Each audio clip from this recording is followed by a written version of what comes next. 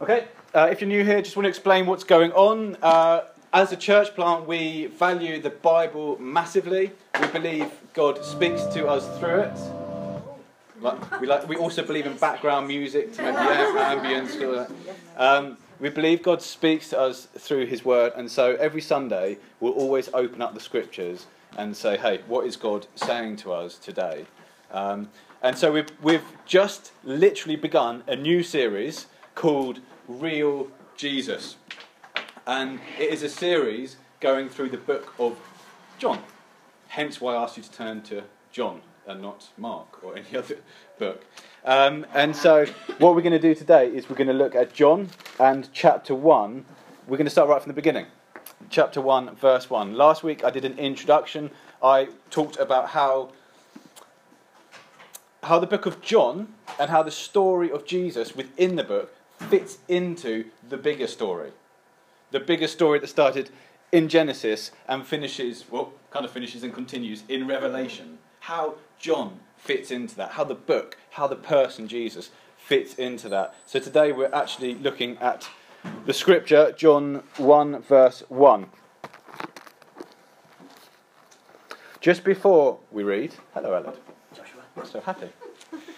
Just before we read, I wanted to share, I've been praying about the series that we're going to be going through this week, and I felt that I've got a picture in my head of someone at the edge of a swimming pool, that's bright, at the edge of a swimming pool, jumping both legs like this and splashing into the swimming pool, and in English you call it a bomb, okay, and the whole point, is it the same in Swedish? Yes, bomba. Bomba. Bomba. At bomba. At bomba.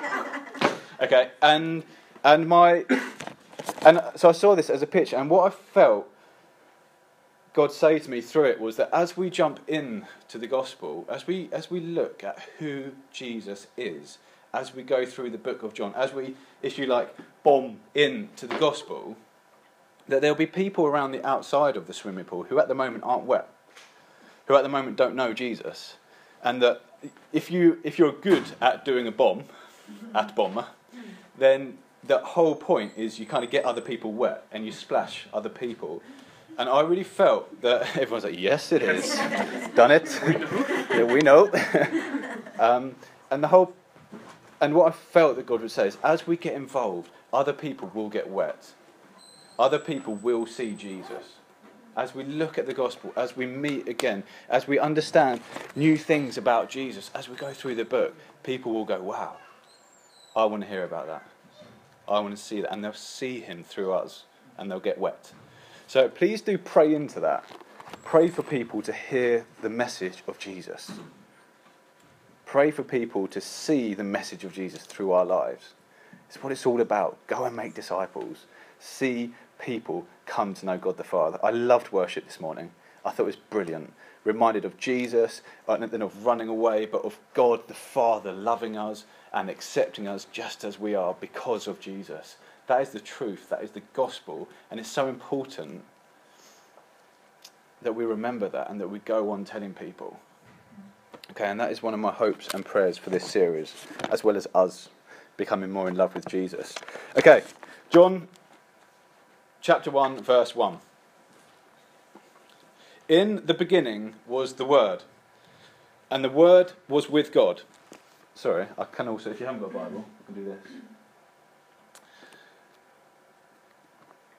And the Word was God. He was in the beginning with God. All things were made through him, and without him was not anything made that was made. In him was life, and the life was the light of men. The light shines in the darkness, and the darkness has not overcome it. There was a man sent from God whose name was John. He came as a witness to bear witness about the light, that all might believe through him. He was not the light, but came to bear witness about the light. The true light, which enlightens everyone, was coming into the world. He was in the world, and the world was made through him. Yet the world did not know him. He came to his own, and his own people did not receive him. But to all who did receive him, who believed in his name, he gave the right to become children of God, who were born not of blood, nor of the will of the flesh, nor of the will of man, but of God. And the Word became flesh and dwelt amongst us, and we have seen his glory, glory as of the only Son from the Father, full of grace and truth. I've actually missed a bit out here, so I'm sorry, I'm going to continue. John bore witness about him and cried out, "This was he of whom I said, he who comes after me ranks before me, because he was before me. And from his fullness we have all received grace upon grace. For the law was given through Moses, grace and truth came through Jesus Christ. No one has ever seen God, the only God, who is at the Father's side. He has made him known." Father God, I thank you for your scripture. I thank you that it is alive and breathing. I thank you that today as we look at it, you will illuminate things. Holy Spirit, I just pray, may you teach us. I thank you, God, that you send your Spirit to us. I thank you that he is here now. And I just pray as we go through the scripture, Lord, may you just highlight things to people in this room. May you highlight things to me about who, about the whole of this scripture and everything it means to us. God, be with us. We want to hear your voice, Lord. Amen. Okay. Introductions are important. Whether you enjoy reading books, whether you enjoy watching films, whether you're quite a sociable person and you like to go and meet new people, introductions are important. The beginning of a book is there to grab your attention and get you involved in the story. The same with a film. It's all about, okay, this is why you should watch this film, this is what's going to happen, and you should get your attention grabbed by the introduction. In the Gospel of John, we have a really, really important introduction, prologue. And in fact, in all the Gospels, all the Gospel writers, Matthew, Mark, Luke and John, have all written their Gospels and begun with some sort of introduction. And it's really important that we take note of the introduction, because they're important. Just like when you're watching a film or reading a book or meeting someone for the first time, it's good that you say the right things rather than the wrong things. Introductions are important. And so you see in Mark starts the Gospel by talking about John the Baptist, and he does that for a reason. Matthew starts his Gospel by talking about the genealogy of Jesus, his family tree. And he does that for a reason. Abraham, Jesus. Jesus is the promised seed. Abraham's great grandson. He does it for a reason. And so again, John, when we look at this opening prologue, this introduction that we have just read, and we see the words, we've got to think, okay, why has he done that? Because I would say, and commentators would say, that what we see here is just going to be echoed throughout the rest of the book. This introduction is just going to be built on and developed as we go through the book. What he introduces here, we're going to hear again in different forms, in different ways, as we go through the book of John. I think the Bible is a wonderful book. That's why we look at it every week. It's God-breathed. It's so important. And I think there's two things that are amazing, but there's lots of things that are amazing about it. Two things that I'm going to say. One is it's really simple to read. So a 5-year-old can read it and get something from it. I'll be like, oh, okay, yeah, I understand that. But at the same time, it's incredibly complex and beautiful, and you can plumb the depths of Scripture and just like find out, wow, that means that, and that links back to that, and that goes there, and it's just incredible, and it just unfolds. And people, you can spend your life, and people do, and I hope that's a passion for people in this room, just looking through Scriptures and just going, wow, that's what that means, and that's what that means. It's so deep and so rich. And so when we come to Scripture, we've got to come with that sort of heart. I want to see, what is he saying? And the first thing the careful reader should notice when you read the first few words of the Gospel of John is that, I've heard these words before. In the beginning. Does that ring any bells? In fact, the careful listener from last week will hopefully, bit of a spot test, will hopefully even remember those words. Genesis 1, in the beginning. So the careful reader is transported, and the Jew, the people who John was writing this to at the time, would have immediately realised, wow, that John is talking. He's not talking about John the Baptist. He's not going back just a little bit. Or he's not even talking about Abraham. He's not going back to the beginning of Jesus' family tree. He is going back to the beginning. Like the beginning of the big story. The beginning where, as we saw in that short clip, where there was nothing. And what do we read in Genesis 1? In the beginning, God. What happened before that wonderful poem where there's before there was campfires and light and friends and all that? What happened? It was God. He was in the beginning. But then, as we read through the creation account in Genesis, we find that God speaks. He has word. And so you read verse 3, God said, let there be light. How does he create? He speaks. Out of his word comes light. Verse 6, God said, let there be an expanse in the midst of the waters. Verse 9, God said, let the waters under the heavens be gathered together. Verse 11, God said. Verse 14, God said. So in the beginning, God was there. But John also says that the Word was there. And we see this through creation. God said, God said, God said. Through his Word. And this would be the Hebrew understanding of creation. Okay, they look at Genesis. This is how God created through the Word. This is how he sustains through the Word.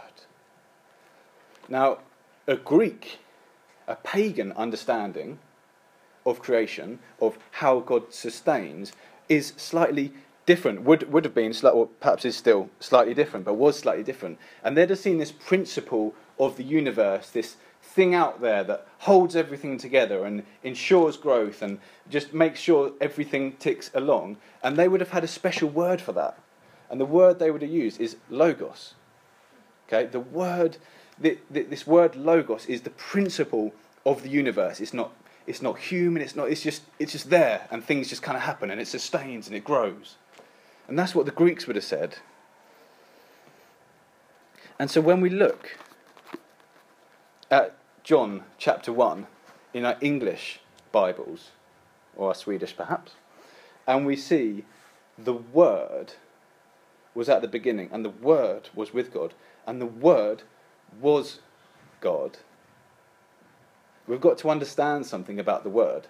We've got to think, what does the Word mean? It's obviously important. It's with God. In fact, no, the Word was God. So the Word is really, really important. What is it? And in fact, John wrote this in Greek, and he didn't use, obviously, the word because it's probably not in Greek. But he used the word logos.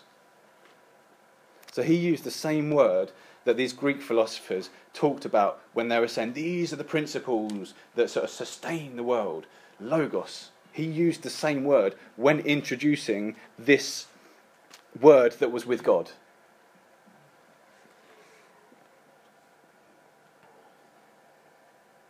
So, does John mean that he agrees with the Greek philosophers?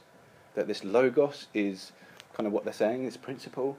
Well, we find out who he says the word is, who he says logos is, as we go down the scripture. So in verse 14, we get the clue, we get the understanding, we get the answer to who the word is. Is it just some mystical, powerful force? The word, verse 14, became flesh and dwelt amongst us.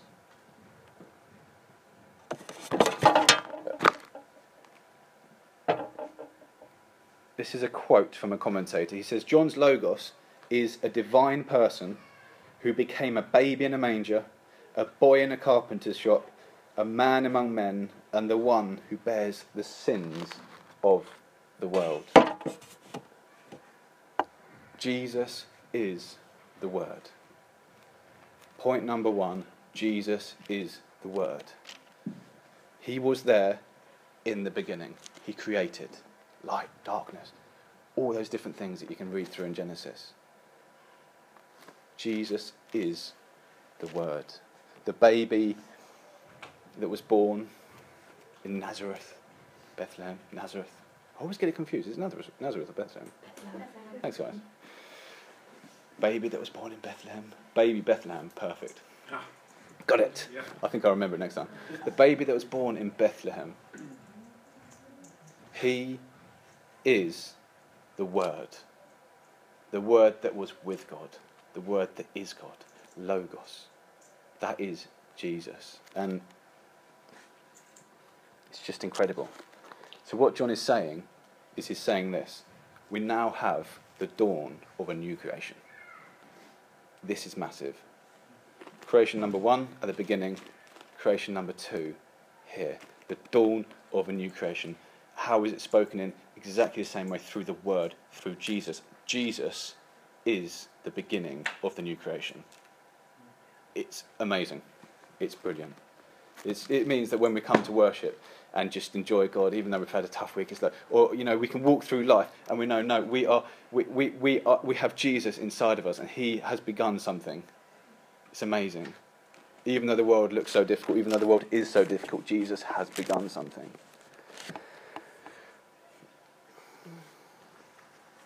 I was thinking about amazing news, because obviously this is pretty amazing news. And I was thinking about what other amazing news has there been recently. And there has been some pretty amazing stories over the last couple of years.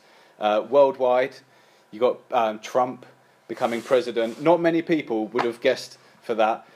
Europe, if you think about Europe, the UK deciding that they want to separate from Europe. Again, not many people, obviously people voted, but not many people really thought this is going to happen. I'm a big football fan, and there's a team called Leicester in England, and they're like the worst team in the league. Well, that's maybe a bit harsh. Like the second worst team in the league.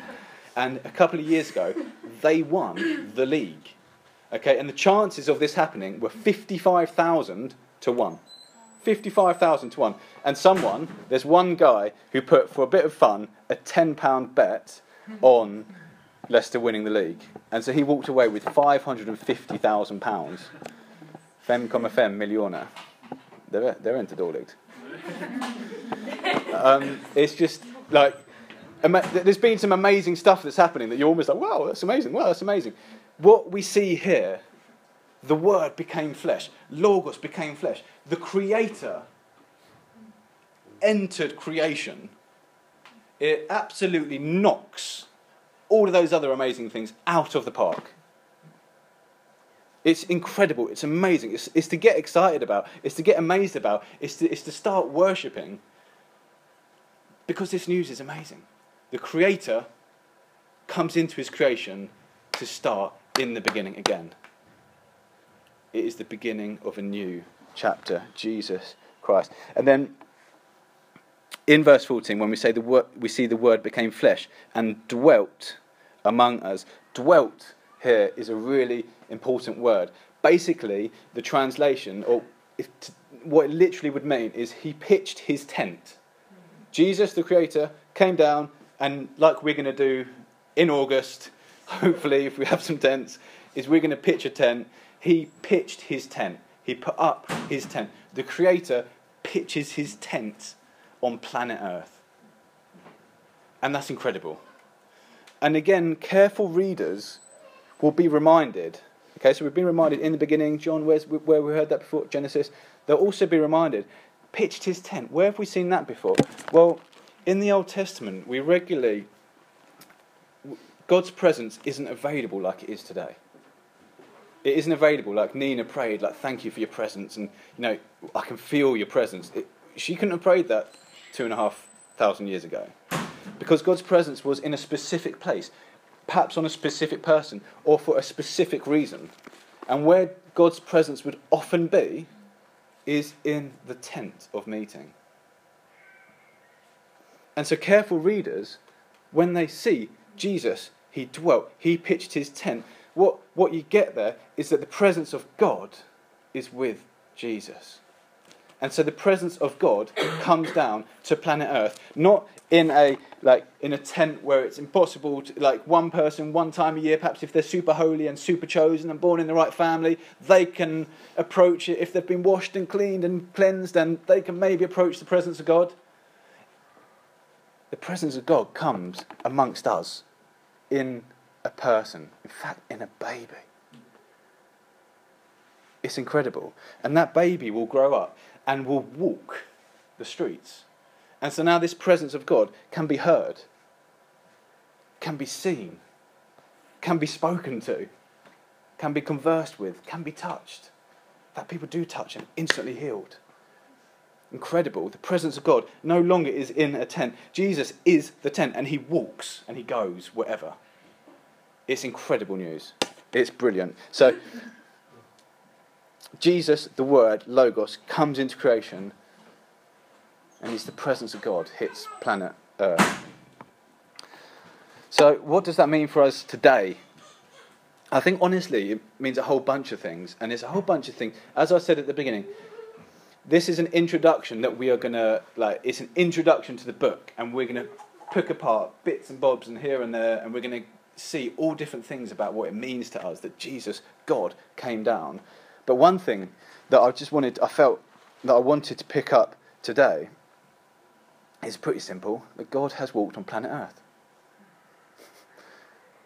And when you start to think about that, it's amazing. God became man. So what that means is that he knows that life isn't always easy.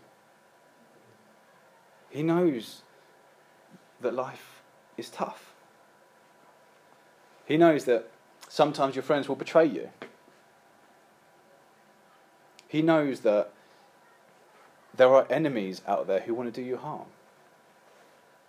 He knows what it's like to laugh and to smile and to be at parties. He knows, as we find out, and as I've said, the main reason why we're doing the book of John, what it's like to eat fish, fresh fish off a barbecue. He knows what it's like to eat a barbecue. Jesus knows. And I think this is a massive take-home for us today. Perhaps you feel that, I don't want to get out of bed. Perhaps you feel like, I don't want to go to work again. They're on my case. I feel like I'm doing a good job, but people are just saying, no, you're not. Perhaps you feel that actually life is great. And it is barbecue time. It is enjoyable wedding time. But whatever side, or perhaps you're somewhere in the middle, but wherever you are on the spectrum, Jesus has done it. And that's got to give us incredible hope. Incredible hope. Jesus has been here. So we can't pray to God and say, oh, God, tough time at work this week. Lots of people are having a go at me. I'm doing a great job personally, but no one can see that for some reason. We can't pray things like that and then say, but you wouldn't know how difficult it is down here on earth.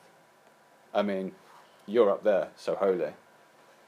Well, actually in Hebrews 4, we read this, 4:15. We do not have a high priest who is unable to sympathise with our weaknesses, but one who in every respect has been tempted as we are. We have a word that became flesh, Jesus Christ, and he has lived amongst us. He has been tempted just as we are. He knows what it is like. So when we approach God in prayer, we can say, oh boy, it's tough. And Jesus is like, I know. Here, have some grace. Here, have the Holy Spirit.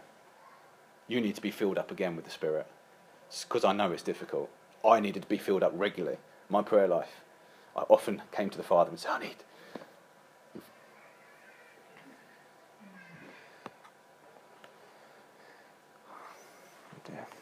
So God, he saw the state of the world. He knew it needs saving. Big picture, beginning, he sees the state of the world. There's a lot of bad going on here. He sees it needs saving. So what does he do? He sends his son. Jesus takes on flesh. I think it's such a difference to what a lot of people think God is. So a lot of people would say, like, and I'm sure you all have conversations with this at some point in your life, God is distant, that he is like this big, scary, judgmental God, that he is a violent God, especially in the Old Testament. He becomes nice in the New Testament. But actually, this truth that God, the Word who was with God in the beginning, became Jesus, means the very opposite to him being distant. It means that he is close. It's a tough door to open, that one. It means that he isn't extremely angry, but he is loving. And he has demonstrated this by sending his son Jesus. So Jesus comes to earth. We're having a bit of issues with the door here.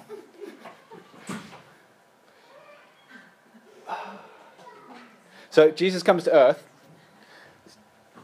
God sends Jesus. Word becomes flesh, which means God and Jesus, they're in separate locations. God the Father and Jesus on earth. Yet, super important that we understand this. They're separate, but let's read John 1:1 again. In the beginning was the Word, and the Word was with God, and the Word was God. Separate locations, but the same. Jesus took on flesh didn't mean he was any less God. So important that we understand that. John says it here. 100% man or baby becoming man. 100% God. Okay? Tough to get our heads around sometimes. But that is the truth of it, is that Jesus is fully man and he is fully God. The Word is with God and the Word was God. I was going to play a game, but we don't actually have time, unfortunately. Should we play the game? Yeah. Okay, this is a bit of a picture on the word being separate yet part of. Okay, when you do a picture, it never gives you the full picture of a truth, but it helps to maybe explain something a little bit. The game is called Who Said What? I will show you a quote, some words, and I would like you to tell me who said what. Okay, this is a game I've thought up, so it could be absolutely terrible.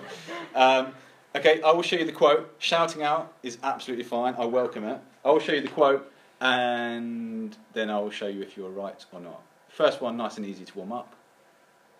Donald Trump. Well done, Beth. I knew it would be you. There's Donald Trump. Perfect.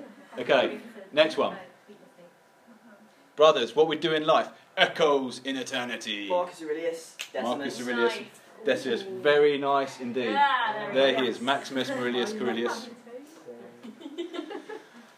Bit tougher now. Getting a bit more difficult. Darkness cannot drive out darkness. Only light can do that. Surely, Candy. Hate cannot, on the right lines, drive out hate. Only love can do that. Is it Dumbledore? Is it Dumbledore? No, it's not Dumbledore. I should have put a Dumbledore quote in, then everyone would have got it. Yeah. Martin Luther King. Yes, well done, Howard. Yes. Big points. I was just reading that. I went from Gandhi, Dumbledore, next wizard. Okay, and my last I love this quote. Christian leader, the local church is the hope of the world. Rick Warren. Terry. Emil. Yes. Very It's nice. across the room. Bill Hybels, just walk across the room. There he is. No more, I'm afraid. Boo. That's it, we're done. That game was great. Do you like it? That game. And gone too. Let me just do this now, because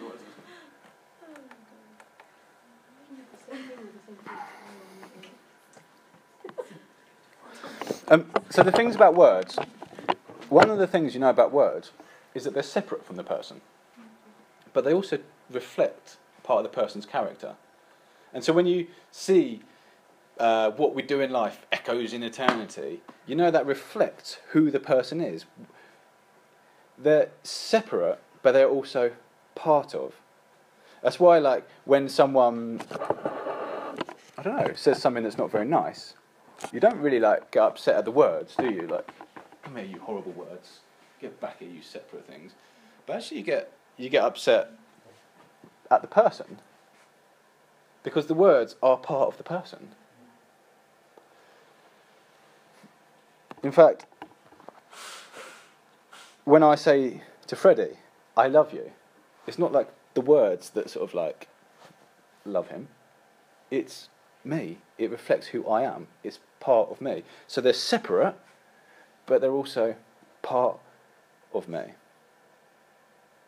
And I think that helps explain a little bit how the Word and God, Jesus the Son and God the Father are separate.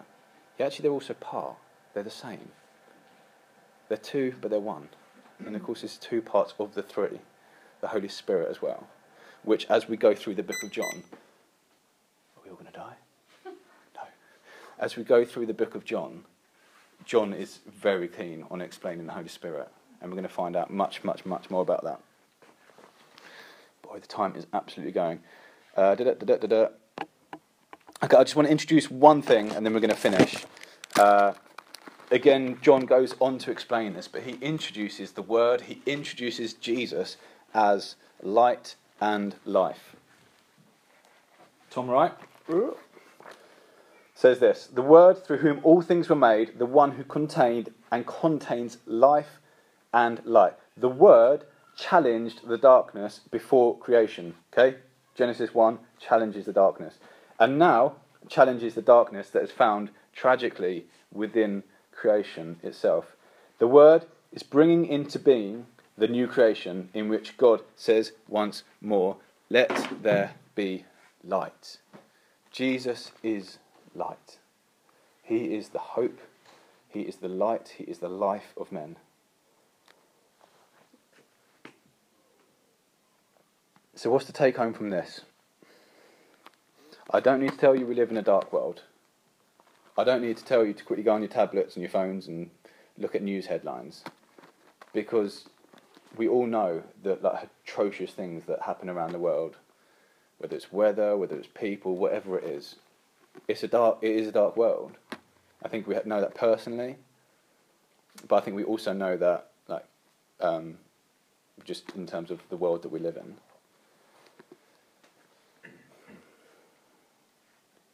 The solution to the world's darkness is not tighter border control. It's not better schooling. It's not longer punishments, like longer stays in prison for criminals. The solution to the darkness, the solution to the world's problems is found only one place, and that is in the Word, as in Jesus, in the light.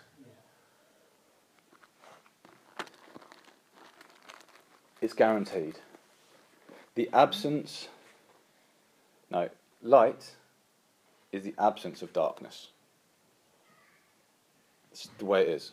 Turn on the light, darkness goes.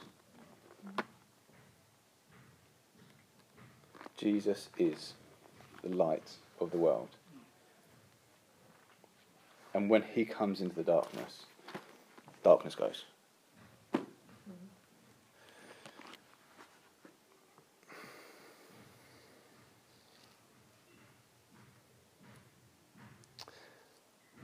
Okay, I'm going to finish there. So, just to recap, Jesus enters the big story 2,000 years ago. The big story, Jesus, creator, takes on creation, comes down, becomes created in man, Jesus Christ. But he's also outside of creation. He is in the beginning.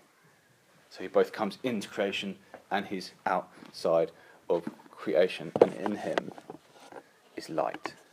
He is the light of the world. Prophetically, Jeremy Simpkins, who leads Christ Central, spoke to us 2 months ago about us as a church plant. And I said to him, I said in a video, it's very dark in Sweden. And I wasn't being spiritual, I was just talking about the weather. So it's not and he said, yeah, I hear you, Josh. I hear that it's dark in Sweden in terms of the weather. But he said, I also feel you as a church plant are going to shine brightly because of the darkness.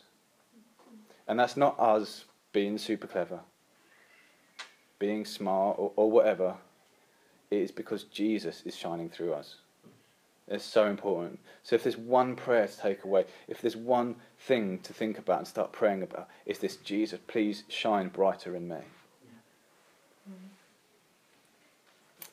Father God, I thank you so much for your Son Jesus. I thank you that during worship, looking at the scripture, we just get to meet Jesus again. And he's just amazing. He really is just amazing.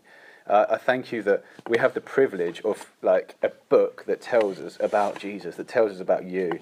And I just pray as we go from today and as we go through the series, as we go through the book, Lord, may we fall more and more in love with Jesus. May he shine more and more brightly. He is amazing.